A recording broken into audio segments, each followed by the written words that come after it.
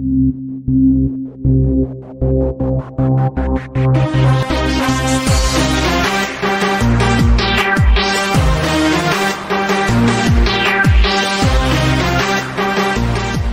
good morning, and good evening, everybody. Welcome back to the Girl No Talking Council podcast. As always, I'm your host, Ace. And I'm your host, Chameleon. And we are back, finally, for another week of anime. But as always, if you'd like to become a council member and join me, McMillian, as we discuss all things anime and sometimes manga, then make sure you hit that like and subscribe button, as well as follow us on our social media so you can stay up to date on all things about the council. And with that being said, the council is now in session. Let the meeting begin. We took a week off, and I thought he was going to forget about that. All right. Not at all. All right. So, hello, everybody. Welcome back. We're back with another weekly episode. We missed you guys. It's been a while out here. Mm-hmm. Our friend McMillian here left me out to drive by myself for an entire week because he left me to go on vacation, but now he's back. So, how you doing, McMillian? How was your vacation? I am good. I am, rejuvenated from all the roller coasters I rode, and ready to talk about some anime. Do you have? Yeah, that's nice. Maybe my friend McMillian here will have some pictures to share with the congregation. Either we might have put up a little slideshow up on the video now, or we'll share them on our social media, so you'll be looking out for those if he's considerate and generous enough to share some of his photos with us. Hey, if people want to see him, I don't mind sharing them, I guess. But all right, glad to have you back. And we're going to, as always, start us off with some council announcements here, everybody. And got a little list, not too big. But once again, I want to start off by saying that our series review of the Netflix anime Vampire in the Garden is out and live now. So if you've not had a chance to go watch that, please do so. It is now live on both our audio only platforms as well as YouTube. So go and check that out. Mm-hmm. Also moving from there, next week there may be a possibility of no episode next week due to some issues here on the council. Yeah. But family emergency. I know I left you for a week, and I know I'm leaving you for another week. I am so sorry. It's all right. Things happen. So yes, due to family emergencies, there is a possibility that we're not be an episode next week. But if I can pull some stuff, out of a hat here, out of my magic hat, then we will have something for you guys next week. But as of right now, I don't know. I got a week to think of something. So let's see if I can think of something. But so moving on from there, we're supposedly we're supposed to be getting some more information on Vinland season 2, Vinland Saga rather, season 2 on June 8th. This Wednesday here at the time of the release of this video, actually. So hopefully we do get that information on June 8th because we're waiting. We're freaking waiting. This information supposed to came out about a month ago, and they just left us hanging, and so now they finally saying something, and hopefully we do get some more information about this because Vinland Saga season 2 needs to happen. It needs to happen. And now let me tell you right now, if Vinland Saga season 2, if they say this shit is coming for the fall, it is over with. I don't know what the hell we're gonna do for a fall lineup. But if they say this shit is releasing fall of this year, it is. I don't know what we're gonna do because right now fall 2022 is fucking stacked. Like, it is stacked. It's looking to be a very nice time for the fall. That's all I gotta say. It is stacked. But yeah, so hopefully we get some more information on that. And once we do find out some more information, of course, we will come back and share that with you guys. Just in case, you don't hear about it yourselves. And yeah, so also moving on from there. There has been rumors going around. This is not confirmed yet, but there has been rumors going around that I think it's a webtoon. It's either a webtoon or light novel. But anyways, the Solo Leveling is getting a anime adaptation. Once again, it's nothing confirmed. These are just rumors that have been going around. Our friend McMillian here has actually been reading Solo Leveling, so he can explain a little bit more about it. Yeah, so it's both a light novel and a webtoon. And it's really good. How do I describe it without spoiling? It focuses on this guy who basically starts off in his world as like one of the weakest people in it. The world he lives in is kind of like video gamey type, a little bit like dungeons exist in the world, and people who go into dungeons are called hunters, and they either team up with a guild or they do it solo and, reap the benefits from themselves. Most people team up with guilds because they're sponsored by the country, and that helps it out with everything like that. One day, a major accident happens within a dungeon, and it allows our main character to boss up in a certain type of way that I'm not going to spoil because it's really cool. And basically, the whole story centers around like him, and his growth, as well as what his growth, how it affects the world around him, because it's related to basically how his whole world runs. The way he's able to grow. What's up? Is it in an isekai? It is not an isekai. His world is legitimately just like he's in. So he was born into the world. Yeah. It's just a fantasy type. Type. Yeah, it's a fantasy. Yeah, I guess. World. Fantasy video game type world, basically. Okay. All right. I was about to say, because I heard you say, the world he was born into, and I was like, wait a minute, did he get reincarnated? No, is this another isekai? It is not an isekai. I do, or at least, I don't think, because isekai, I think you have to either leave your world be reincarnated, or be reincarnated. Or get transported to that world some way, somehow. Yeah, so I don't know. It's not an isekai. And then watch somebody in the comments being like, actually, Jay, it is. And I'm like, well, fuck. All right. I'm gonna say this one. So also on August the 4th, the Kakaguri Twin anime is scheduled for August the 4th, another Netflix anime. This is a prequel to the Kakaguri anime that's out now on Netflix now. I have not watched it before, but I heard it was good, and since they got a prequel coming out, I might go and take a look at it. We also might review this series as well. Possibly. It has 2 seasons right now on Netflix. Really solid, in my opinion. Crazy as hell. So if you do plan on watching it, just be prepared because, gambling and weird people that like gambling. It is like Food Wars, but for gambling, basically, is how. Not Food Wars, but for gambling. It's not as raunchy, but it has moments where you're like, okay. All right. All right. Well, so that is the end of our council announcements. Thank you, everybody, for coming to our council announcements. And now we're going to move on to our episode we have here for today.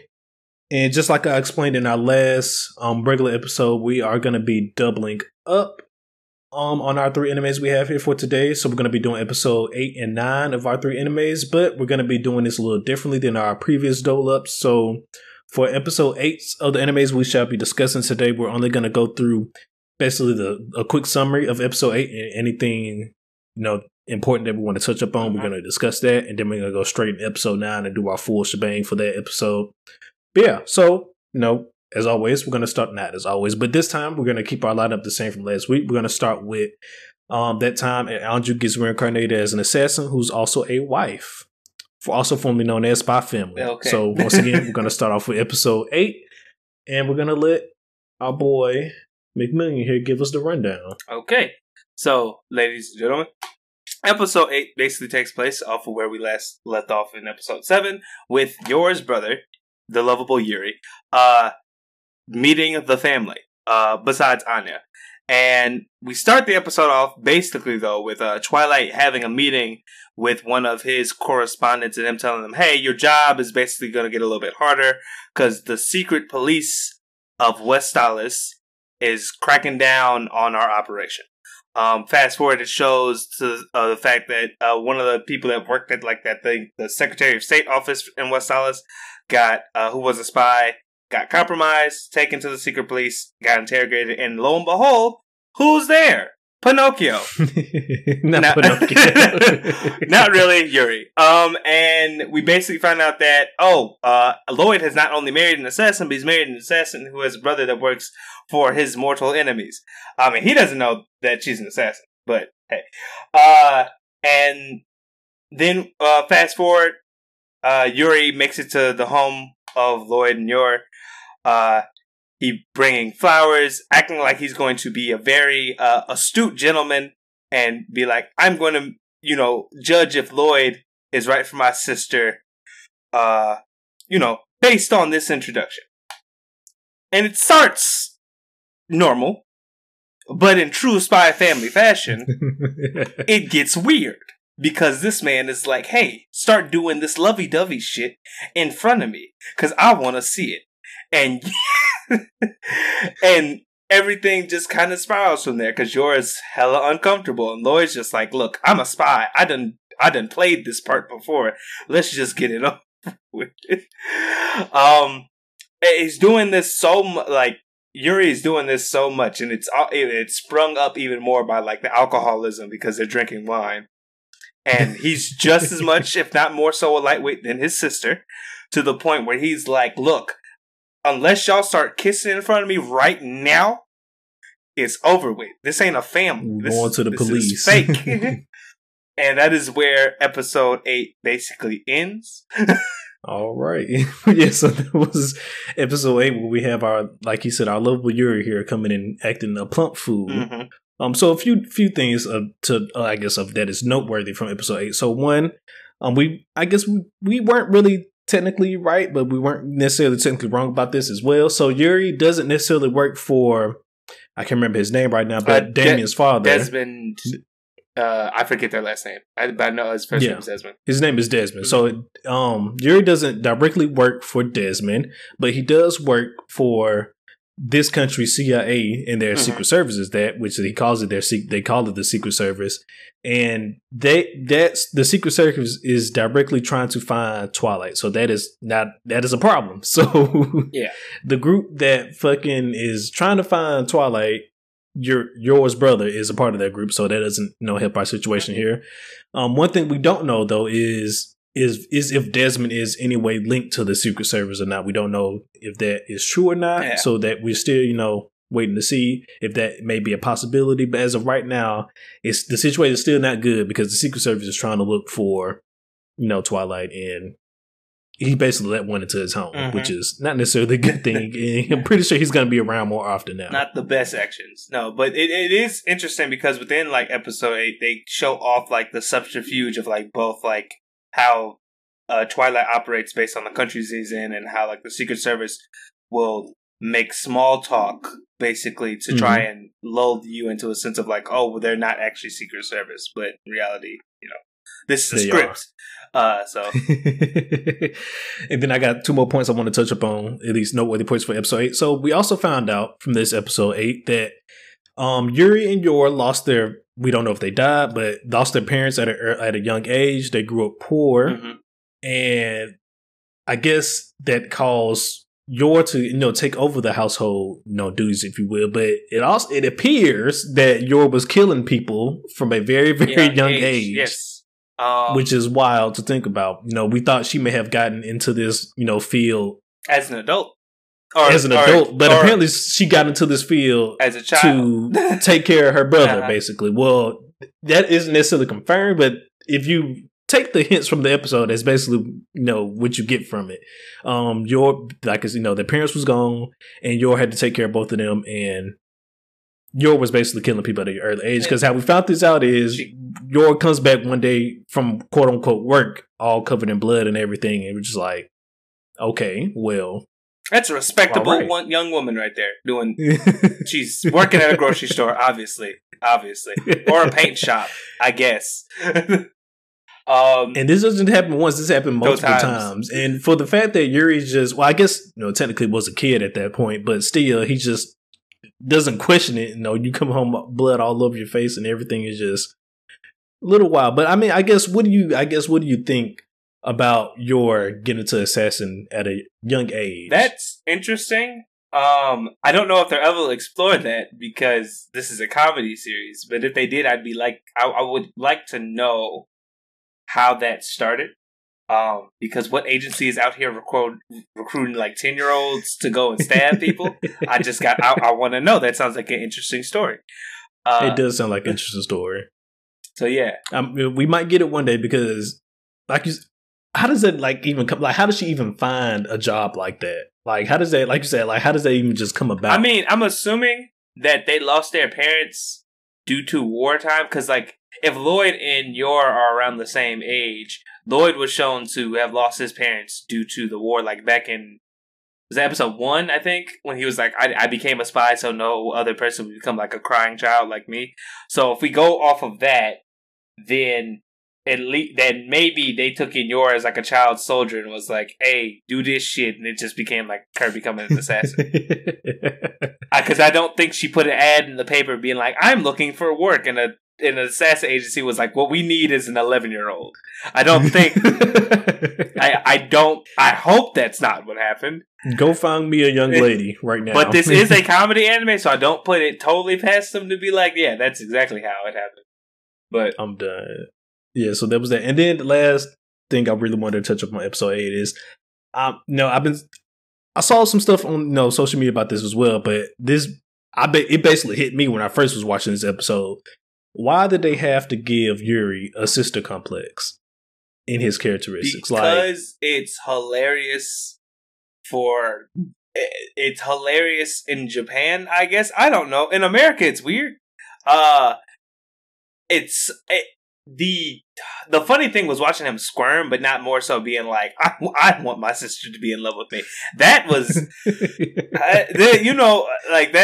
that deterred it for me. But him squirming of being like, oh, my sister's in love.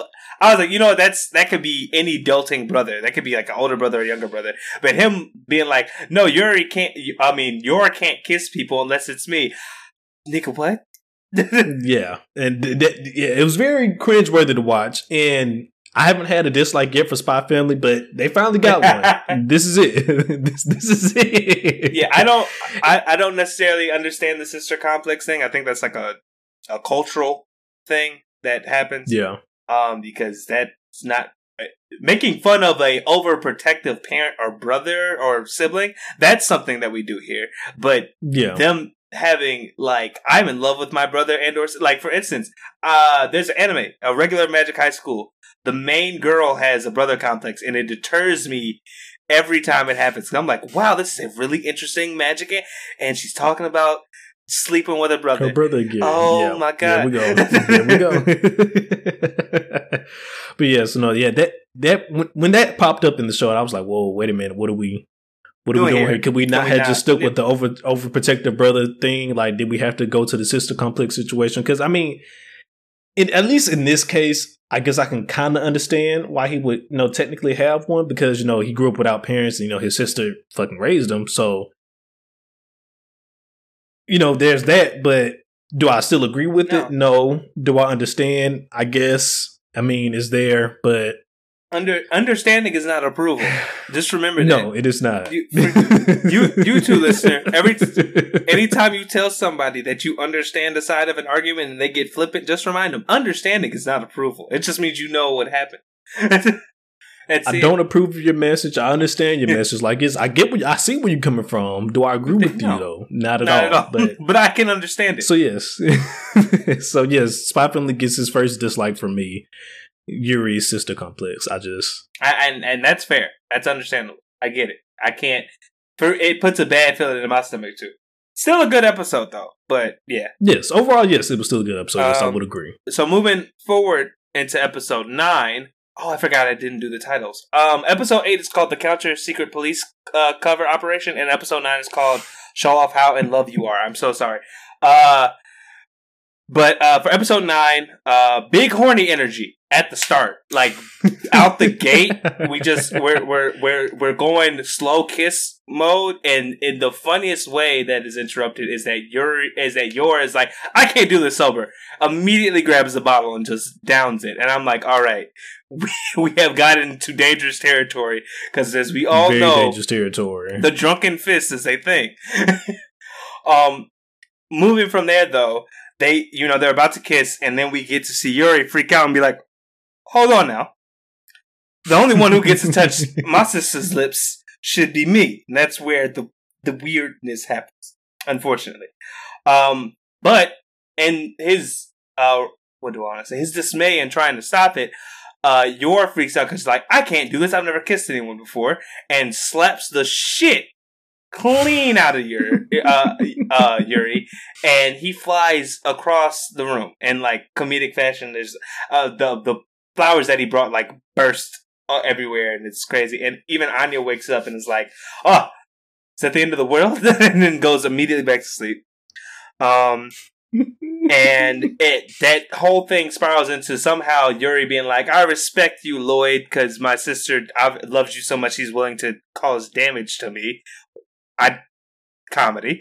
But he vows to he still doesn't accept their marriage, but he's like, "I understand the thing," and he vows to be back to thwart their marriage in some way, shape, or form. But due to that and everything that happened, Lloyd is now very suspicious of Yor to the fact that she has a Secret Service brother. Understandable. He's a spy. He's got to be on his toes. So very understandable. An elaborate scheme is hatched between him and Frankie to. I don't think it was that elaborate.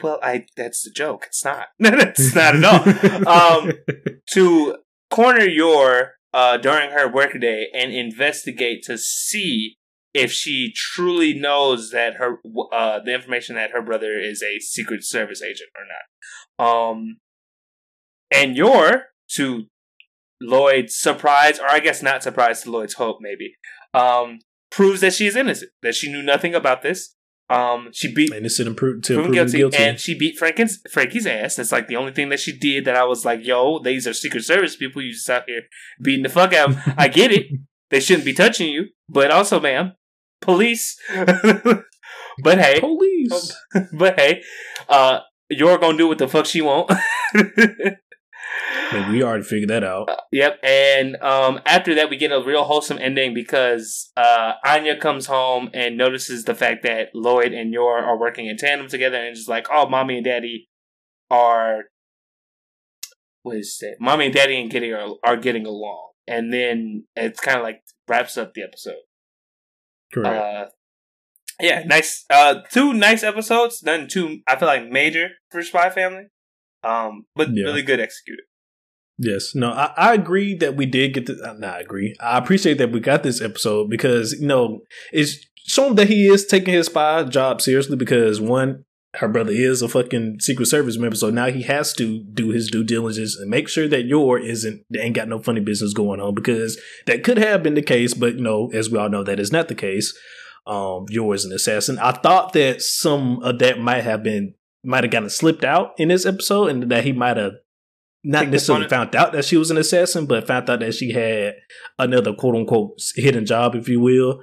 But that was not the case, but now we're still in the clear. So I didn't get my episode where he found out she was an assassin. No, that's not coming. No, yeah, that's not coming for a while though. I'm pretty sure. Like I won't say that's like series ending, but that's going to be pretty close. Like to, I feel like the end maybe of the series is them finding out about each other's jobs, real jobs and stuff. Yeah, I agree as well. But yeah, that's something that I thought was going to happen, or at least he was going to get like a small hint towards it, but didn't get that. But now Lloyd has a newfound trust for Yor once again, which is good to see. He doesn't, think she's a spy or anything again, and he might have actually even, I guess, almost fell in love with her more even this episode, if you will. Yeah. Because our boy Frankie mentions to Lloyd like, don't be getting feelings for Yor and stuff like that. Don't catch feelings. This is a job. No, you're a spy. We got to save the country. Yada yada. This, but of course, Lloyd ain't. He's listening, but it's still. It turns out that's not the case, and he's catching feelings for Yor slowly but surely. Mm-hmm. Yeah, slowly but surely. I don't think. If anything, respect and admiration to be like family unit. Yes, a family unit. I don't think there's anything other than that was really too much noteworthy from this episode. It was really just not yours. It was really just Lloyd trying to figure out if Yor was a secret spy or anything, and that was the episode. So there's not really much to talk about that's really more noteworthy than that. So we can go ahead and move on to our dislikes for this episode. And as I was just saying, not really much that just happened in this episode. It's just Lloyd trying to figure out what the hell's going on with Yor. I don't really have any dislikes for this episode. Do you have anything? No, not really. like we already technically discussed the whole sister complex thing. So that's just a general dislike. I don't think that's attributed to this episode. Well, you know what? I'm glad you brought that up because some more of that popped up in this episode. And I guess if I did have to put a dislike in here, it would be why the hell right? does Jerry locker full of pictures of Yor? What are we doing, my guy? Get it together. Get it together. You know what? That's fair. That's fair. So I guess besides that, no, not really. I think I thought this was a pretty smart episode because I think eventually the fact that Lloyd is a spy, he would eventually start suspecting this woman who just randomly agreed to marry him out of the blue. Even if, even though they had a pretty solid understanding, it would be weird for Lloyd to at least not look into her deeper slightly. So yes. I thought it would be very weird. I thought this you was just like find out her brother's a Secret Service and you're not going to at least find out something like have your mans look into it a little bit more or something like I don't know. Yes, it would have been very weird. But anyway, so we can move on to our favorite scenes for this episode 9. And I don't really. Well, no, I got one actually. My only one for this episode is when yours, like you said, smacked Yuri across the room and he hits the wall. Shit out of him. And your Anya just wakes up like, is this the end of the world? And she just goes back to sleep. That was great. One of my that was a favorite scene of mine.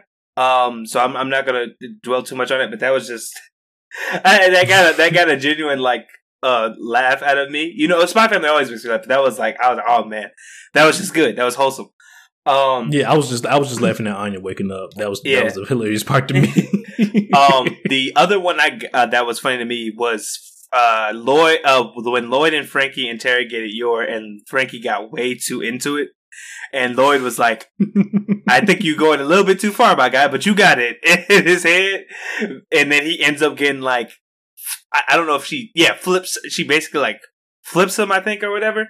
That was a good scene because I was just like, Frankie, you didn't have to be that aggressive, but this is what it gets you. This is what it gets you. So right here. So that was those are mine. I didn't have too much either. Yeah, after that happened, I was like, please don't let them get in a fight with Yor right here. I hate to have to lose Lloyd like this.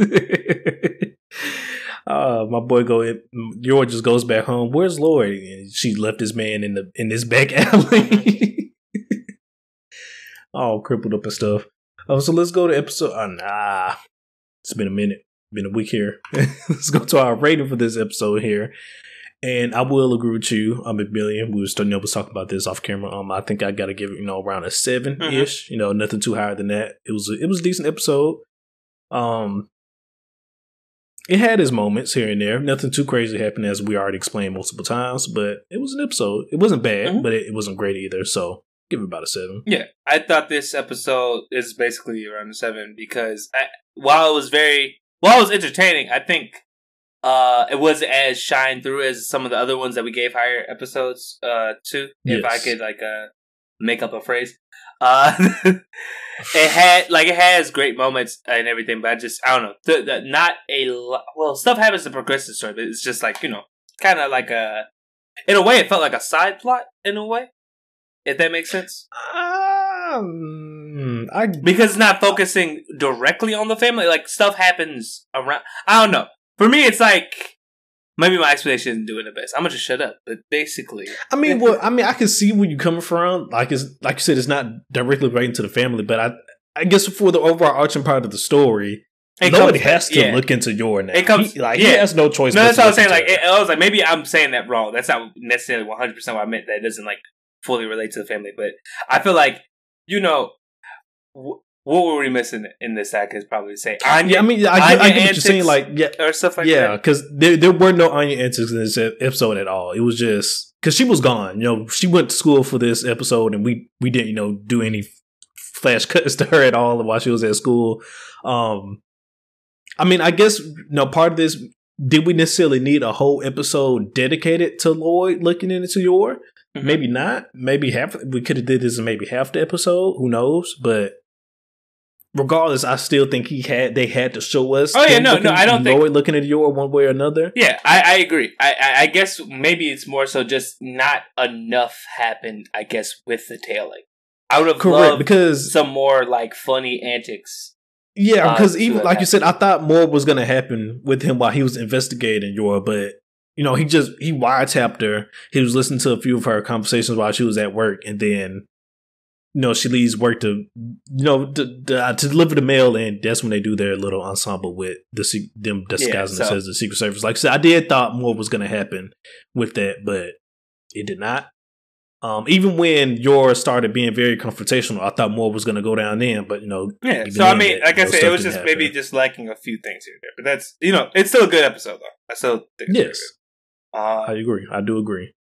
So we are now done with Spy Family episode 8 and 9. Let us know down below in the comments what you guys think about these 2 episodes of Spy Family, and we are going to be moving on to our next anime here. We're going to be moving on to Shield Hero. Once again, we're going to go ahead and start with the summary of episode 8, led by our friend here, McMillian. Yeah, so episode 8 takes place after them getting out of the labyrinth. It is called A Parting in the Snow. And basically, we get to learn more about Kizuna's world. And not only Kizuna's world, but like more about people that she calls friends, but Naofumi knows as enemies, such as Glass, Lark, and I forget the other girl's name. But Kizuna, as they're traveling to she has a very forgettable name. I just want to point that out. I forget what it is. I know she's of the gym. She's a very forgettable person. She doesn't do much. But we're going to stop disrespecting her for a moment so I can get back. What is it? So basically, as Kizuna and Naofumi travel back to the place where Kizuna was summoned as a vessel hero, Naofumi just basically gets the rundown of, I guess, Kizuna's relationship with Glass, Lark, and Old Girl, as well as we find out that the wave countdown has started in this world. And as we know from the previous episodes, the wave is not supposed to exist in this world, supposedly. And I wouldn't say that. I think that because she's a vassal hero, she doesn't know about the waves. I think the cardinal heroes of this world knows about the waves because Lark and Glass are from this world, and they know about it. What I'm saying is, I don't remember her having a reaction to like what they were in general, and I feel like a person would know what they were generally. Maybe not like because I think it was back in episode 7 when he asked her about our boy Naofumi, mentioned it too, and she was like, what's the way? What is the way? Yeah. She didn't know what he was talking about. That's what I'm saying. But now we have a countdown to it. And so that's going to be interesting to see what happens when that all gets sorted out. But another thing that we come to realize through this episode, Naofumi and his team are still low level, and so they have to get back to grinding and selling. And Naofumi, after sharing basically, his wares with Kizuna and Kizuna sharing the wares with them, they figure out basically like what's beneficial to them and what's not, and they decide to start selling this potion that helps boost, that brings SP back or energy back to these people within Kizuna's world called the Spirit People. And they make a buck. They make a killing. Honestly, they end up buying a new gear, and after gearing up and everything, they're introduced to this new character called Kazuki, who turns out to be like this supposedly really smart mage who figured out how to travel between the dragon hourglasses in Kizuna's world without being a hero, which Kizuna gave the information that, hey, to do the travel, you have to be a hero. You can't not be nothing. So it's like, oh shit, how did he do this? They don't even really dwell on that part for much, and they're just like, hey, we know that we got good gear now, and that we know where we gotta go, so we need to, get to that shit.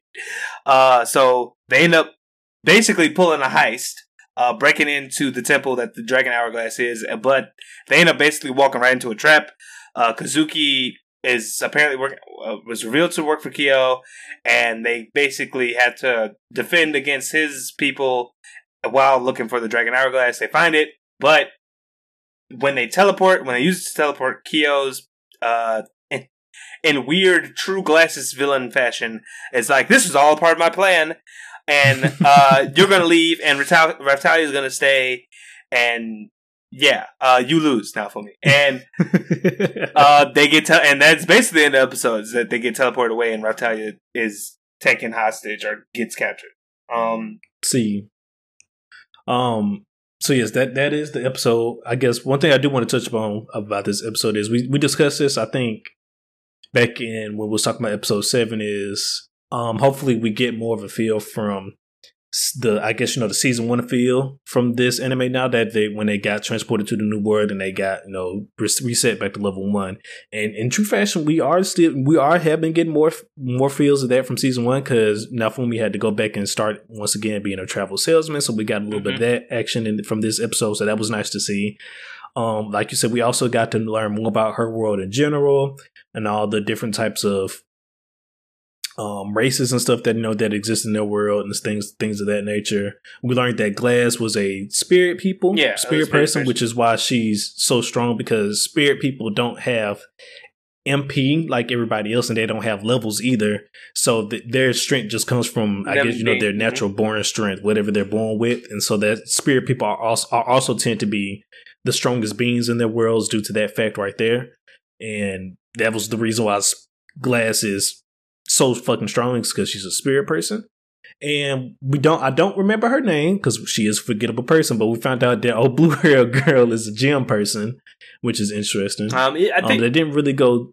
I was about to say they kind of hint to in the episode with the turtle thing. She takes off her headband and you can see it. But then we didn't have a name, I guess, for what if she was a race or a construct or something. So that was cool to find out. Yeah, they didn't go too deep into the gym race, but we found out what she was, and it's pretty much it. And like you said, we also found out that only not vassal heroes, only heroes in general can use the Dragon Hourglass to teleport, which is also a cool thing. That their Dragon Hourglass can be used to teleport, but the ones in Naofumi's world, they can't do that with their Dragon Hourglass, or they haven't figured it out. One of the two, because we don't know. It could be a possibility that they could use theirs to transport. We don't know. Yeah, but haven't figured that out yet. At least in our world. Yeah, that was a little bit behind. Yeah, that was. Like I said, that was a really cool thing to see. Though, like how the different items and stuff interacted with like them based on the worlds they were from and all that. I agree, because I did not think that was going to have any different type of effects in their world. Because, like you said, one item that they found, I don't remember what it was, but he gave it to old girl and she got XP, and I'm like, how the hell she get XP from this random ass item you just gave her? Like, that's wild. That's wild. Yeah. But yeah, that was a cool thing to find out, because I didn't think their items from the different world was going to have any different type of effects or anything. Yeah, because their world, that was kind of cool to find out. Yeah, because their world seems pretty similar, except for like the wave thing and the fact that Vassal heroes can't hurt people. But hey, correct. And then I guess the last thing I did want to touch upon for this episode, you mentioned that the wave kind of has started back. Yeah. So, and then you also mentioned how old girl didn't know about the waves. Mm-hmm. Do we think that's because she didn't know about them because she was stuck in the labyrinth at the time? Well, the thing, or maybe the waves work differently in this world. Well, the way I'm thinking is that could be a thing. They could have a different name for it completely, or B is that what was I saying? It could be possible that she could have missed whatever a wave was when she was captured, because we don't know how long we don't know what has been going on while she was in there, and we don't know how the waves necessarily affect their world, because the wave could be like, oh, how long you have until you get till Glass Lark and them get transported to Naofumi. Gets transported to the other like world. It could for them. It could just be like them getting like those heroes getting teleported over to fight Naofumi or something like that, or Lois. Or it could be nothing. I don't know. And it could be having to do with and the fact that it's here now could have something to do with Naofumi now appearing in this world. Well, the only reason why I wouldn't say it's nothing is because we know the reason why Glass and gang are invading Naofumi's world is because to quote unquote save their world. So it has to have some ramifications on the world one way or another. Yeah, I'm just saying, like, if she doesn't know what it is, it can't. It has to be something that can be easily like contained, that doesn't get out to a lot of people. Because she's a hero. Even if she's not like a cardinal hero, she is still a hero, and I feel like she is a hero. Should be aware of whatever the fuck. My vote is the way it started when she got trapped in the labyrinth. Well, they started during the time while she was trapped in the labyrinth. That's my guess. Maybe, but I feel like, well, we'll get into it. The only thing is about that I don't like, or like that has a hole in it. When she meets up with the hero that we meet in 9, he doesn't mention it. He doesn't mention the ways. Yeah. I mean, so that's the only thing, because I feel like, hey, if this started happening while you were gone, they would, tell her. Maybe, but I guess that just still depends, because she is a vassal hero and not a cardinal hero. But I mean, the waves have effect on the world, as far as we know. That's what I'm saying. Yeah, as far as we know, yeah. So that's why I was like, unless this has happened the whole time, and it's an easy, and their version of the wave is just simply glass in them being teleported to Naofumi's world to fight him. I don't see how you couldn't know, because our only example of waves is like, oh, monsters appearing out of the fucking nowhere and destroying shit. You don't ignore that. Like, they don't. No, you don't ignore that, which is why I said that,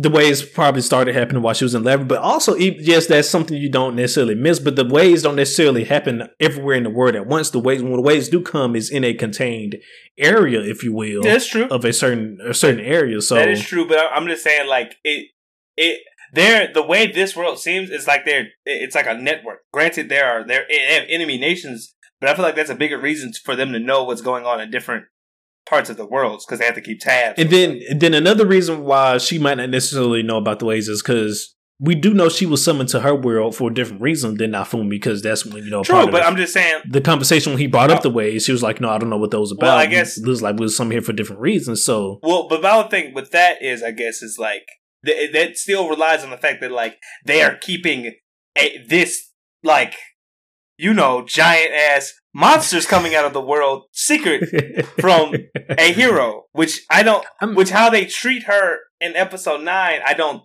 think they do that. I mean, maybe not, but at the same time, well, no, I was about to say she's not really a fighter, but I take that back. She just can't hurt humans. She can hurt monsters. We've seen her take down a monster, so I'm going to nip that in the bud now. So never mind. I will agree with you. Yes, that's all I'm saying. I'm just saying, like, with that one specifically, there's a hole there, but I don't know. I mean, there's a hole in there in general, but I don't know. Still, my guess, I'm still going with it, even though there is a hole in it. The way it started happening while she was in the labyrinth. Yes, there may be a small hole in it, but goddamn it, I'm sticking with my theory. I'm thinking that the waves are either new, or B, that it's been something that's been happening, but it's so easily contained. It's so small, like like Lark and them traveling or something like that, that it's not like something major that everybody knows about it. That's the only thing. Yeah, because the only thing that makes sense to me. Glass is a badass. Who knows? Maybe she had single-handedly handling the waves on her side. Maybe. Who knows? But with all that said, I'll go into our episode, the episode 9 slight recap. The episode 9 was called Hurry. Wait, no. Whoops. I almost read Tomodachi. Humming Fairy. That is episode 9 for Shirohiro. And in this episode, we basically all plans are a go to try and find Raphtalia again. Naofumi is in Kazuna's home country, and immediately we get talking about season 1 vibes. Naofumi, upon announcing that he is a hero from a different world, is met with the most negative of vibes. And he is obviously perturbed because he's like, I just helped your hero get back here, and you bitch, you know what? Fuck it, I gotta find a raccoon. You know what? And don't worry about it. Wait till you get done with this summer. Wait till you just go ahead and finish this. So we go and we meet another vassal hero who's a friend of Kizuna, Ethnobolt, who's the Bolt vassal hero. Why does a Bolt need a hero? I don't know. Hopefully we find out later. And basically, Ethnobolt teaches Naofumi how to create a Shikigami. See, I was almost said Shinigami. I'm glad I didn't. Which is kind of like a familiar thing made of a person's physical essence and another. Well, actually, two people's physical essence. Because it requires blood from somebody and then like a piece of hair or cloth or something from another person, and that will basically, the Shikigami is made to keep the two people connected in a way, shape, or form. Like it basically represents like if that other person is okay and if they're alive, and also it can help them find that the other person they make. So they make one for Raphtalia to basically help them discover where she's at. After doing so, it becomes a baby raccoon that they I was about to suppose so, but that is able to point on a map where Raphtalia is. She's in an enemy nation, so they end up using Ethnoboat's teleportation ability that he has because he's the boat hero to travel to that nation. They don't end up finding Raphtalia, but they do end up finding Philo, who unfortunately was basically in Raphtalia's position when we first met her, a slave for this guy, and she was being forced to put on shows. Now Fumi and what's cool about this though is you can make anything cool, I guess, about slavery. Now Fumi, we see the Wrath Shield come back, which I did not even know that he could still bring out. Since the whole world changed, but it was cool to see because basically he's like, "Yo, it's still there. Yo, y'all tripping because that's my girl, and I'm gonna fuck y'all up. I just want y'all to know I'm gonna fuck y'all up." And they had to hold my man's back. Yeah, they had to hold him back. They infiltrate the place, save Philo, and now Fumi gets his revenge on the slave owner by basically making him relive Philo's experience with the Ghost Shield. I don't even know if that's actually what it's called, but that's what it looks like. I think it's called like the Spirit Shield, some shit like that. And we find, and basically the party is more complete now, and they're back to looking for Raphtalia by the end of the episode.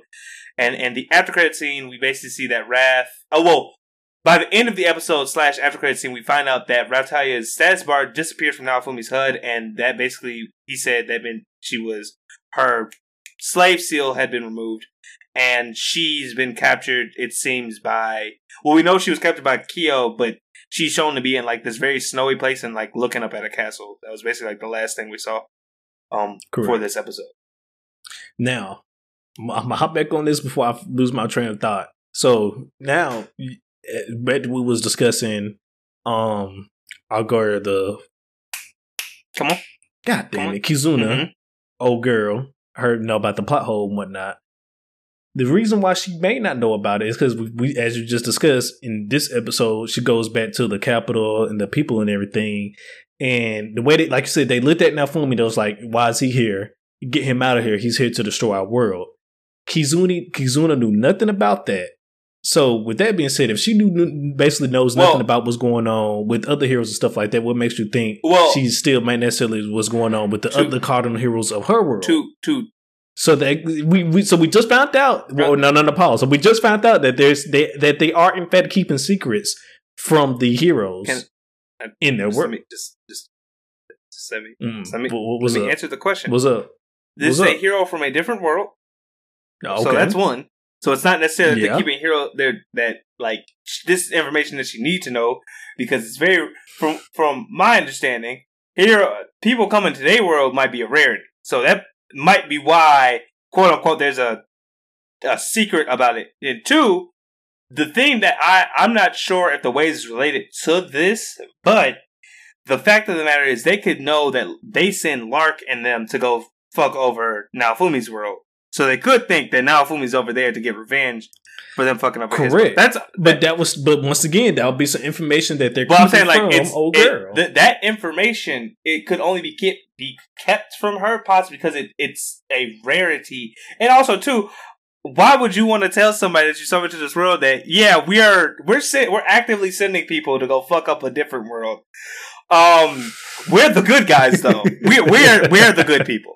You don't say. I'm just saying. I'm just saying. I'll say that I don't disagree in the fact that they could be keeping the waves from her, whatever they are. But once again, them actively sending people to another world to fuck up shit is part of the waves, though. It could be. I said that. I said that could be. It ain't no could be. I said that could be the way. I said that could be their version of the wave is them infiltrating Naofumi's world. I did say that what it could be. I'm just saying it being what Naofumi's version would be, and her not knowing about it would be weird to me because I'm just saying, like, even if that's not happening in her region, that is a crazy ass occurrence to not know about. And once again, she might not know about it because it happened while she was in the fucking labyrinth. But what? I'm sticking with it. I don't care. I'm sticking with it. I don't know if it would have just started until proven further notice. Until proven wrong, I'm sticking. And with that's it. fair. I think you're crazy, but that's fair. I guess we can move into our dislikes for this episode. See, I didn't really have much for this episode, but one thing I did have for last episode that they kind of rectified with this one. I felt like we weren't getting enough stakes. In terms of the show, like, okay, in the last season, I said this before, we get a lot of personal stake. Like, Naofumi has to prove himself to be a hero and a good person. And after that, we kind of just is like, oh, this giant turtle may or may not destroy the world. It may or may not fuck us up. But they add no personal stake to it. And in this, I still was like, Philo's missing, but it feels like to me that they're going to find her. So it doesn't feel like I should be on the edge of my seat for anything, really. In this episode, they kind of fixed it because of this whole, like, showing me, that she was in bondage, and then Raptalia's whole bar disappeared. So I'm like, okay, personal stake back. So I don't really have one for this episode, but I will say that was something I was worried about for the show moving forward. I was like, how are they going to reintroduce something that makes the audience feel like there's urgency, you know? So I agree. Like you said, there's something we touched upon in some of our previous episodes, and like you said, the personal stakes are now back. Mm-hmm. I do agree because it doesn't really get more personal than somebody stealing Raptalia from him. So and Philo as well, but he done got Philo back now. So there's that. But I do agree with you on that statement you just made. But me, I don't really have any dislikes for this episode per se. One thing I will say I do find weird is, it's not necessarily a dislike, it's not even a nitpick, it's just something I really find weird is, what the hell is up with all these vassal heroes from this world? Kizuna is the fucking hunter hero, and then old boy is the boat hero. Now, what is going on? Now, it's interesting with that one. I thought it was interesting because I don't know if you remember last time we talked about Kizuna. I was like, I wonder if the heroes are based on actions and not items. But then we get a boat hero, so I was like, that kind of ruined that. Because I was like, dang, that's kind of cool. And then there was like boat, and I was like, well, fuck, all right. Well, there goes that theory. But he also doesn't seem to be able to hurt people though with his weapon. So I'm not. Well, no, because I mean it's a freaking boat. Unless he's just gonna start taking that and ramming into people. Technically, you can find ways to hurt people with it, but what is cool, I think, about his boat or whatever, it seems that it's more than just a boat. Like, it seems to be anything that can really carry a person. But we'll have to see if that develops more on. But I do agree with you. It is weird that we have not seen at least a cardinal hero from this world yet, or at least a mention of one. To our knowledge, at least. Because technically Lark and Glass could be cardinal heroes, but we just don't know. That's my working theory right now. It has been odd. We learned a whole bunch of vassals, but no cardinals, and that's interesting. The boat hero just gonna pull up one day with his boat and you find out he got guns attached to it. You thought I couldn't fight? That would be truly wild, honestly. My man has a mobile attack ship. Yeah, a Gundam, if you will. That was basically, I think, for dislikes. So we can move into our favorite scenes from this episode, and one of mine is Ethnobolt revealing himself to be a giant fucking rabbit, because that came out of nowhere. Legitimately, they have Naofumi and him have one conversation about creating that Shikigami. The Shikigami, and Naofumi sniffs the air and is like, "Are you human?" And they're like, "Whoa, how did you tell that?" And then he just turns to a giant rabbit, and I'm sitting here laughing because I was like, what the fuck? Why? You know? I was like, what the? Alright, cool, I guess. Yeah. It was also interesting to, I guess, find out that he's the counterpart to what the Philolo Queen is for their world, for this world. Oh, yeah, he's different. Which is nice to find out. He acts very, he can switch between human and monster and, I mean, the Philolo Queen, she can do that. Yeah, that's why I was just drawing that parallel, but yeah. That was kind of cool. I wonder if there's more, because as we saw from, what is the current Phileo Queen name? I can't remember her name. Well, regardless, she's a badass, so I'm wondering how badass he is. That's all I basically was going to say. And you know what? I'm glad you brought that up. She is a badass. So even though he, quote unquote, only has the boat as a vessel weapon, if you will, he himself might be able to do more things through like to, magic, fight other than through magic and stuff like that. Mm-hmm. So technically, he probably still is be able to fight and stuff like that. Because what we do know as well that he was he holds high status in their world. I can't remember what rank they gave him, but he holds high status in their world as well. So, we do know he is very smart, and so we do know he can do magic as well. So maybe he may be more powerful than he's leading on to show us. Mm-hmm. I didn't think about that at first. Yeah, no, it's just something to keep an eye out on. Besides that, the only other favorite scene I had was Naofumi getting revenge for Philo. Because it was just, slavery. No one likes slavery, I don't think. Hopefully. Viewers. I'm watching. That was my favorite scene as well. Yeah. No, that was just... I don't think I expect the raid shield to come back, and two, I forgot they had a shield that can create illusions, and I was like, this is perfect. It was just nice. I didn't think he lost the raid shield. I just didn't think he had the ability to tap back into it because he was low level again. So it was kind of cool to see that he still can bring it back out. I didn't think it was permanent. I was more so like, he's in a new world. He's starting at level 1. I didn't think it was going basically what you said more so. But I was thinking like he wasn't going to get it back till he went back to, his regular world. I didn't know how.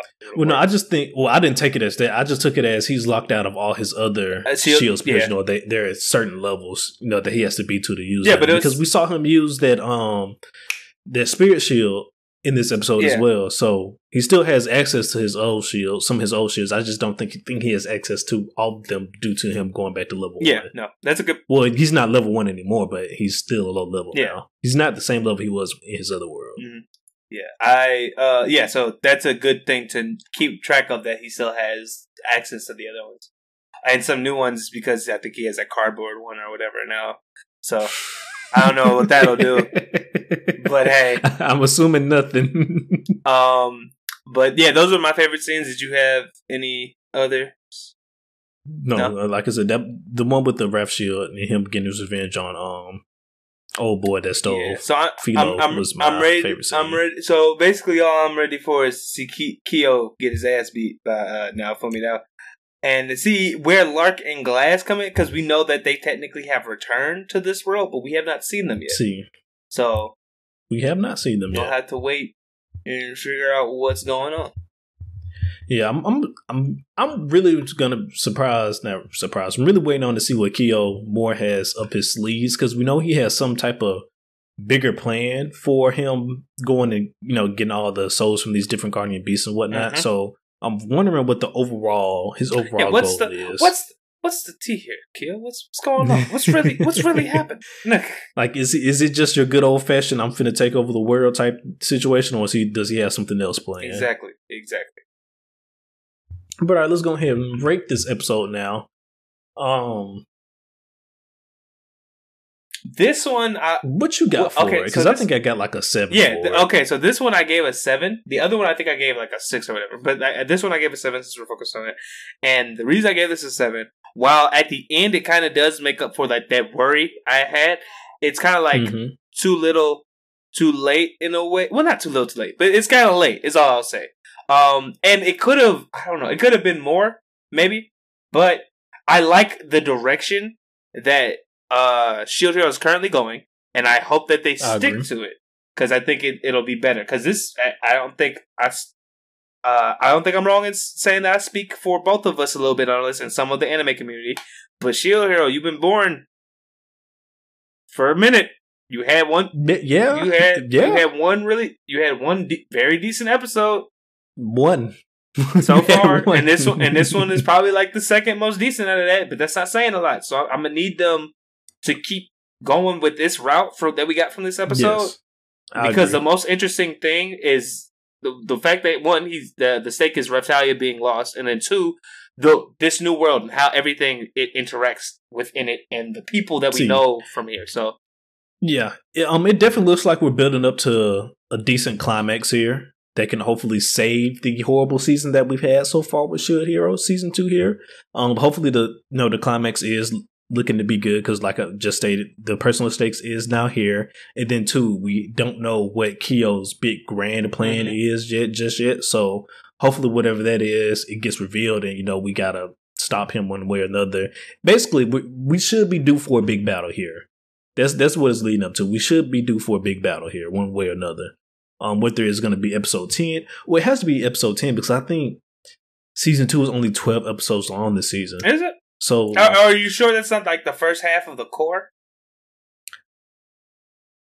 Because it could be. It could just be. I just read, if I'm not mistaken, when I was doing my research for Shield Hero and stuff, that Shield Hero is only going to be 12 episodes long for this season. Okay, guys, it could be the first core, like you said.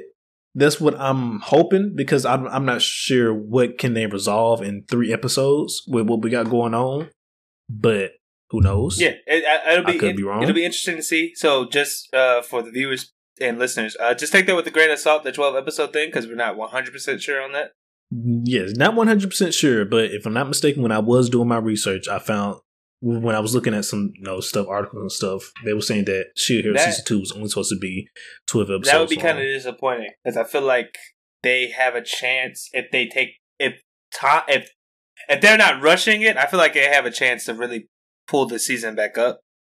Cause I agree, but this is something we discussed episode 1 of Shield Hero that it was only going to be 2 episodes long. Okay, look, a lot's happened since episode 1. You have to forgive me. We was down Tomodachi game in episode 1, so we were. Well, we wasn't necessarily doubting it. We was just waiting to see what it's going to do. But anyways, speaking of Tomodachi game, so that is the end of Shield Hero here. Everybody, let us know down below in the comments what you think of episode 8 and 9 of Shield Hero. And do you agree with us as well that you like the direction where season 2 now of Shield Hero is heading in? Do you not like it? Do you think they could be doing something else? How you guys feel about these 2 episodes? And I guess then the season overall for Shield Hero season 2. And we're going to move on to our last anime for today, the finale. Tomodachi Game, both episode 8 and 9. And then once again, we're only going to go through the notable points of episode 8 for this anime. So McMillian, go ahead, I'll hand it off to you. Tomodachi Game, I'm going to say this before I get into this. Tomodachi Game continues to surprise me with the bullshit that it ends up pulling off, honestly. So we're going to start with episode 8 in true Tomodachi Game fashion. This episode title is long as hell. It's a game where you wait and wait and wait and keep waiting. That is the full title for episode 8. One thing I will say I can appreciate about Tomodachi Game is they're sticking to their guns with these crazy titles for these episodes, and they're accurate because that is legitimately what happened in episode 8. So I'm gonna just break it down real quick. So episode 8, we get more of an explanation on the rules. Me and Alex aren't going to go over it too much. We may post a screenshot of the notes that we have or something. I have a timestamp. But basically just know they expound upon violence, switching, food, and give up. That's basically they kind of flesh those out more. Tenji, as being the hider, they spend a majority of the first half of the episode without Maria, looking for Tenji a hiding place. And Yuichi basically divulges to Tenji is like, look, man, if we're going to win because of our low numbers, we might have to play dirty. Tenji does not fully understand what that means because Yuichi does not expound upon that, but he's like, look, Yuichi, I'm going to trust you wholeheartedly because you are trying to get revenge. Well, technically, he's trying to, take down the establishment, well, then give Tenji revenge for his dad. Fast forward. We find out immediately fast forward. We find out that Tenji has been left 2 days within the cave that they found as a hiding place. I'd be pissed. And again, he hasn't eaten for 3 on top of the 2. So now it's 5. Well, 5. Well, I'm saying now it's 5. Yeah, 5 they had drinking water for at least some of those 3 days. But now he's gone a full 2 days without water and 5 days without eating. I believe in science that you can only go a week without eating before you start to actually enter dying, for real. Yes, it's a week. Your boy, you can imagine that your boy Tenji is going through it. So Tenji, a week with no food and excuse me. No one rule I forgot to say that they also they have cell phones, and they can call anybody. Which is also something I feel like we should be, paying attention to, because I feel like that's a major thing. The fact that they can call. Well, he didn't. I don't know. Did they say anybody? Yes, because I don't know. They can call any of. Well, not any. Well, excuse me. They can't call anyone that's outside of the game. They can call any member, of like Group C or Group K can contact anyone they choose within the game. Not game masters or anybody out in the world, but they can communicate between themselves. So I'm gonna just say that's something to keep in mind, because the Switch rule and that is pretty powerful together. Moving forward, but Tenji, with that being said, Tenji uses his phone call to be like, "Hey, Yuichi, I just want to check up on, see what's going on, where my goddamn burger's at, you motherfucker." And Group K, BTS answers, and they're like, "You've been abandoned. You're not important." And they say that this is what Yuichi is telling. They say that's what's happened. What Yuichi's telling them. They're suggesting that he just quits, and Tenji's like, "Nah, if he's doing all this, he's doing it for a reason, and I'm gonna stick beside him." and he just leaves it at that. I'm gonna stick beside my boy. Yep. And then basically for the rest of the episode, we get to spend our time with Group K, and we find out that Group K, the reason they're so close and tight knit is that they're a sports team. Not only are they friends, but they're into sports, so they're bonded by sport anime bullshit, if you will. And that makes them more reliant, I guess, on each other, more able to function as a unit, which makes it harder. And within that we find out that me and Ace were correct, and that Big Homie was the leader, and they legitimately don't do things without consulting this man, like at all. Because by the end of this episode, Yuichi basically announces to Group K that he wants to switch sides, and that starts off a whole hullabaloo. But that's in the next episode. Correct. So with that being said, I'll just say this: generally, I think episode 8 was really good because Shinji going through it was wild as fuck to me. That as well as the commentary from the game masters and stuff, that was just cool. I thought the best part of the episode. Whenever the game masters commentate is some of the best parts of the episode. I just saw all of that accumulating was just fun. One, this episode should not be funny, but it's the most hilarious shit ever because Tenji is going through it, and legit. He at one point, I believe it's in this episode, he starts hallucinating that Yuichi came. It was in this episode, yeah. That Yuichi came to give him food. That's not true at all. Which is fucked up. It's not true. So fucked up. At all. Bro. That was so fucked up. And then, we found out, of course, through episode 9, this wasn't the case, but when Tenji got that call from old boy and the other team, and he was like, Yuichi spilling your secrets and stuff like that. I was like, Yuichi wouldn't do that. And then, fast forward. You see him posted up on that table with just him and Maria just sitting there like, yeah, we've been talking. Well, Yuichi been talking, but like. Yeah, and I was like, no shot, right? That Yuichi's doing this man like this, right? Like, it's no shot. But I will say this. Tenji is a better man than me, because I don't know if I could have lasted as long as this man, 5 days with no food, 3 days already with no water. Well, 2 days with no water, not 3. That's tough. That's real tough. In reality, I think you can only go 3 days, I think, without water. So I don't. Yes, it's a week with no food, 3 days without water. I get hangry. So I would have probably by day 1. Not day 1. You would have had me fucked up. No, see, well, I would say this. I would have got past day 1. You probably would have had me fucked up, yes, but I would have made it past day 1. I would at least say that. I would have gave you 1 day. Now, day 2, I don't know if I would have made it past day 2. Maybe I would. You get day 1, but I don't know about day 2. Maybe I'm more resilient than I think. I don't know, but I know me, and if I don't have food at least once during the day, I feel terrible. And I'll do anything to not feel terrible.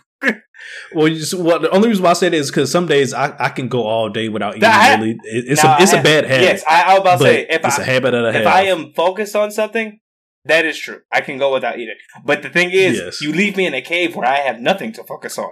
That's I feel you. No, I feel you. Like I said, you get one day. You get one day. I can look at myself and think, yes, I can make one day. Now that day 2, I don't know. I don't know if I'm making it past day 2, but I can give you one day. But I don't know about you would have had me fucked up. But especially after I start hallucinating and stuff. Oh man, it's time to push the button. It's time to push the button. I honestly, I would love to hear, guys. Even though we gotta, talk about episode 9. Please do let us know how long do you think you would have lasted. I would like to hear that. I think that'd be hilarious.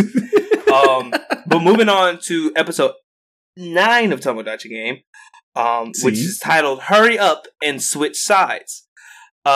We basically leave off from where we left off at, and remember I said BTS basically has to consult their leader on everything, and I do mean everything. It's even this decision, which we find out in this episode. Or from last episode, the switching rule, technically only one member of a team has to accept the switch for it to happen. And at first, that's what it seemed like was going to happen. But, like I said, BTS got to consult the big leader, and he said, no. Hell no. Stay strong, because we basically got him on the ropes. And this was figured out in the last episode. Basically, this game isn't really hide and seek. It's more of a war of how long the hider can last before he gives before he or she gives up. So obviously the switch does not go through because the big guy is not stupid. But Yuichi, we get flashes within doing so. We kind of go to Maria and the other game masters, and we get flashes of Maria basically having her discussions with Yuichi, saying like, "Oh, she's dedicated to the team," and Yuichi explains, saying, "Hey, because of our low numbers, I'm gonna have to use you in any way possible. You okay with that?" And she agrees. And I already knew that it was gonna be some shit. And immediately after agreeing, as we know, Maria is a game master hidden. She immediately messaged after that. I think after that talk, she messaged her friend, her other game master, and said, "This man is a much more of a crazier asshole than we believed." Well, I don't think at least I don't recall if she messaged people, but I think there was some inner dialogue she was having with herself. I remember the other game master reacting to it, so that's all I'm saying. But you could be correct, because that was the inner dialogue that she did say to herself as well. But I do remember the other game master mentioning it either in this episode or last episode. But basically, within this episode, we see Yuichi interact with 2 Group K members. The blonde one, whose name is technically all 4. Well, it's all 4, but I'm saying like most of the interactions happen between these 2 specific ones. Yeah. Which one of them is named Onigawara. Hopefully I'm pronouncing that right. And Hashiratani. You're gonna call this man Hashira for short. No, because Hashiras are cool, and I'm not gonna disrespect them. But basically he interacts with those 2, and the whole time from the flashback we understand that Yuichi's looking for something. And he said when he finds it, he's gonna give Maria the signal. So Yuichi's talking with Onigawara. Onigawara tells him this sad sob story about like how he was causing his basketball team, his sports team, to end up start losing because he wasn't as good as everybody else. But so he practiced and gave his heart out to be better. For the team. And Yuichi, he's trying to, Yuichi's acting like good boy Yuichi right now. He's like, "Oh, okay, I understand you, I get you. That's cool and everything." And then Hashiratani shows up and he's like, "Hey, where's the girl? You obviously cannot, and you out here just being buddy with this dude. We already know he can provoke you and stuff. You go watch her, because you ain't doing this right." So Hashiratani and them switch. Well, they don't switch positions, but basically Onigawara goes to find Maria, who's taking a bath at the moment, fully naked, and Onigawara freaks out and he's like, "Oh shit!" Well, quote, not fully naked. Sorry, on her underclothes. Not fully naked. This is a PG anime. For now, because I feel like we're gonna get into some really dark shit later, but I can't neither confirm or deny that. Well, PG-13 at least. I will say at least PG-13. Yeah. So after Onigawara sees this, he freaks out because he's very chivalrous. As we're learning, he's a very good person. And he freaks out. He goes back to Hashiratani. He's like, "Yo, man, I can't watch her. She's taking a bath that's like, totally invasive." And Hashiratani's like, "What are you? What is up with you? No, go do your job." And in the midst of them arguing, Yuichi gives a signal. He says, "I found what I'm looking for." He grabs and from what he does, you think that it's an item because he ends up like taking a bag and he starts running. Maria meets up with him. They're getting chased by Onigawara and Hashiratani, and they're on this cliff. And obviously, if you're watching this, I hope you're watching the show. But if not, our boy Yuichi gives no fuck for these hoes. None at all. Because the distraction that he used Maria for was to push her off of the cliff. So he could get a straight getaway to his boy Tenji so he can get food. Maria does get saved by the two Group K members. But this man should be in jail. We're gonna talk about this, but go ahead and finish the summary. To finish out the summary, we basically Yuichi basically tells Tenji that he passed the test, that he can fully trust him now, and Yuichi basically divulges all the secrets of what his plan is. And his plan, Yuichi says, his plan to fight dirty is basically to exploit Onigawara as he is the kindest person within his group. And use that to slowly break the friend group, their friendship of Group K. And we see this already work because at the end of this episode, Onigawara is like, Yuichi is crazy. He doesn't say this exactly, but basically what I'm understanding from how this happened, they end up saving Maria. Onigawara is very upset by what Yuichi did. So by the end of this episode, Onigawara is like, I'm going to switch teams. And from my understanding, I think the reason that it happens is because he's concerned about Maria's safety. That's very interesting. You know, we're going to go ahead and touch upon that topic right now since it's fresh. So you think the reason he's switching sides is because he wants to protect Maria from Yuichi? That's an interesting fact.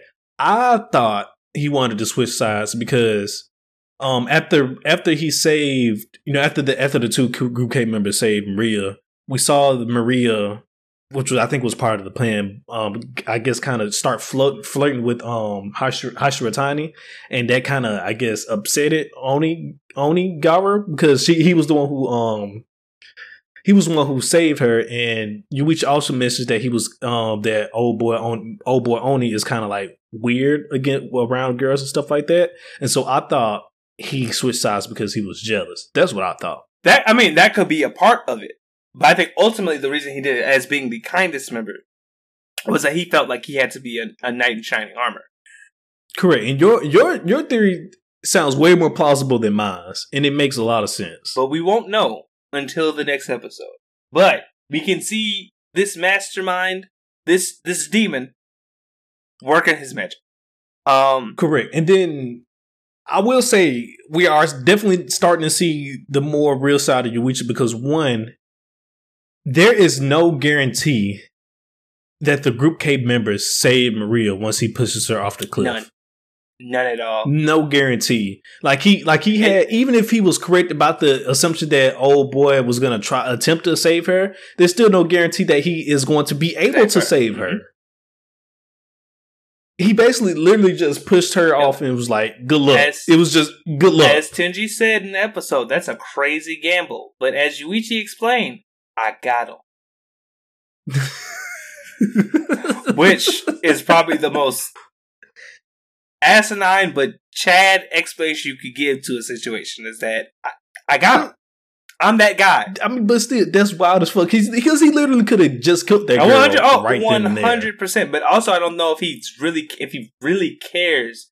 Because I think Yuichi has already pretty much figured out probably that not. Because I mean, I'm pretty sure he, like you say, he already got some type of eyes on her, and he thinks that I don't think he 100% knows that she's a part of the Tomodachi gang, but I do know he of course he's very watching her and very suspicious of her. So he's obviously, I don't think he really. That's not his friend.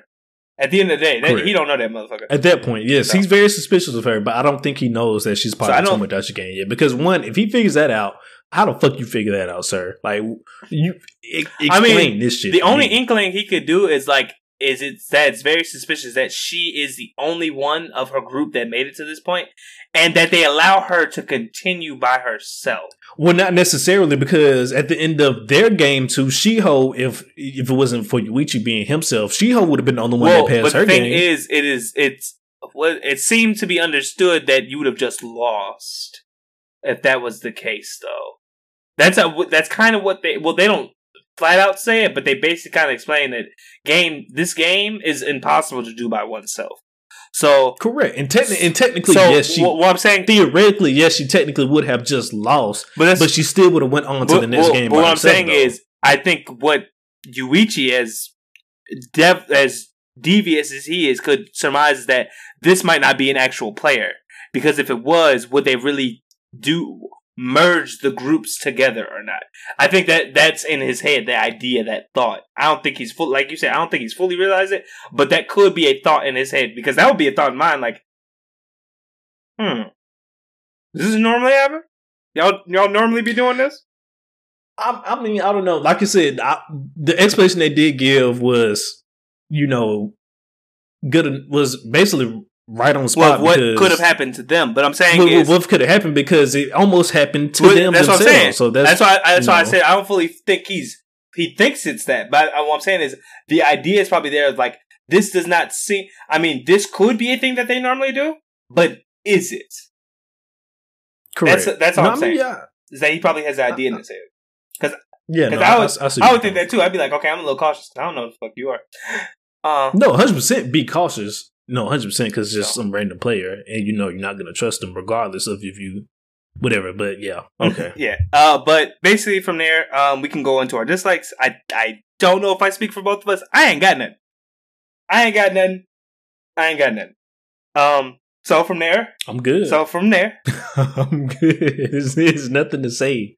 Look, a Tomodachi game hidden, and if your friends aren't watching, beg them. Not beg them.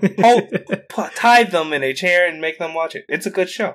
If they don't like it, they're wrong. Give them the Robot Chicken treatment. Yes. But from there, we can move on to our favorite scenes, and I have so much from both of these, so I'm just going to do 9. Maria being pushed. Hands down. The wildest shit that happened. Hands down. I honestly, wildest shit that's happened so far, and I'm pretty sure we're going to get wilder, but when I say to you, I wasn't not ready, even though I could have technically have predicted that, because we're running along this cliff edge. How is he gonna do it? I just didn't expect that, and now I know I'm underestimating how crazy this motherfucker is. That's all I'm learning. Listen, I was none the wiser, and then like I said before, he basically just took a fat ass gamble, because there is no guarantee that man saves Maria. None at all. And then another thing, I guess, now that you brought that up, does that not count as violence? I know, it's funny. I thought that too, but it seems like maybe violence is more of a direct type of like action. And when I say direct, I mean like you're like a bald fist punching someone, like physically. Yeah, like I don't think like if it doesn't cause physical harm, maybe it doesn't count. Maybe that's the loophole around the violence. The violence. Because a push necessarily does not cause physical harm. You falling from a push does. You know what I'm saying? Yeah. So maybe he just figured out a way around it, which is still crazy. But at the end of the day, he took a major gamble. While he was right, that's still wild as hell. And from there, my only other favorite scene besides that is Yuichi announcing his plan to bring down Group K, because it just got me hyped. Because I was just like, okay, how How are we gonna pull this off? My last favorite scene is not necessarily him announcing like his plan to bring down Group K. It's more just starting to see that come to fruition when we saw Onigara switch sides. Because why would he switch sides? I do like your theory. Like you say, he wants to, kind of be the shining knight in armor and now protect Maria from Yuichi crazy ass. And so, but what is going through this man's head that's literally making him betray his team right now and switch sides? That's what I'm thinking about, and that's what I want to see next. What happened next? Crazy shit. I look forward to every Tomodachi episode, even though I was on vacation. Was like I didn't watch it, but the moment I got back, it was like one of the first things I did. So Tomodachi, beautiful. As far as the rating goes, I gave this an 8. 100%. Yeah, I'm about to say at least and no lower than an 8. That. None low. I think it was missing maybe some more things here and there to bump it up to at least a 9 or a 10. Mm-hmm. Well, at least a 9 because it's not a 10. But I think it was missing more things here and there to bump it up to a 9. But yes, it's definitely an 8. No question in my mind. That episode was just really nice. The way they execute, showing off the plans happening and the explanation. Really good Tomodachi game. It's really good. Like Yuichi is slowly starting to break down Group K, and I just can't wait to see what happens next. Because one, was his plan all along just to get one to switch over, being the quote unquote the nicest guy of the group, and from there it starts tumbling down the rest of the friendship in Group K, because that is going to start some shit in their friendship. this man switching sides. Regardless of his reason. Regardless. Like it's going to start some mess. 100%. But because I can't remember the full rules, but I know if you switch sides and your team, your original team wins, you end up taking some debt, but you go back to your original team and you you continue your game. Yeah. But I can't remember what it was for if you switch side and that team wins. I can't remember what happens then. I think you win. If I remember correctly, you get some of your debt taken off, but you don't continue on to the next game. Basically, I think that if I remember, I believe you are correct. So anything can happen right now, and I am looking forward to it. But with all that being said, those are all of our animes. So that is the end of our Tomodachi game review. Once again, let us know down below in the comments what you think of both episode 8 and 9. And if you're just as hyped for episode 10 as we are, during the time of this airing, actually, episode 10 will already be out. But let us know what you guys think, how hyped you are for episode 10. Please, once again, no spoilers. But let us know what you think down below in the comments. Yep. And with that all being said, guys, that's basically all our animes for today. So I'm going to go ahead and wrap us up. So as always, guys, thank you for watching and thank you for listening. We appreciate the support. As always, if you do enjoy our stuff, please consider liking and subscribing on YouTube and sharing the podcast and giving us a good review. It really helps us grow. Grow the community, grow the council, grow this team. As always, if you want to keep up to date with us, please consider following us on our social media, and that is at Gurren Otaku Council on Facebook and Twitter, and at Gurren Otaku. Oh, excuse me, I said on Facebook and Twitter. On Facebook and Instagram, and at Gurren Otakus on Twitter. Basically, as Ace mentioned earlier, there may or may not be an episode next week. You will basically find that out through those channels, our social media. So do please keeping up to date basically means that you'll be up to date with when we any information that comes to from us to you. And as always, guys, appreciate you. Make sure you go Make sure you go and watch some good ass anime. And just enjoy life. This is Gurren Otaku Council signing off, saying meeting adjourned. Peace.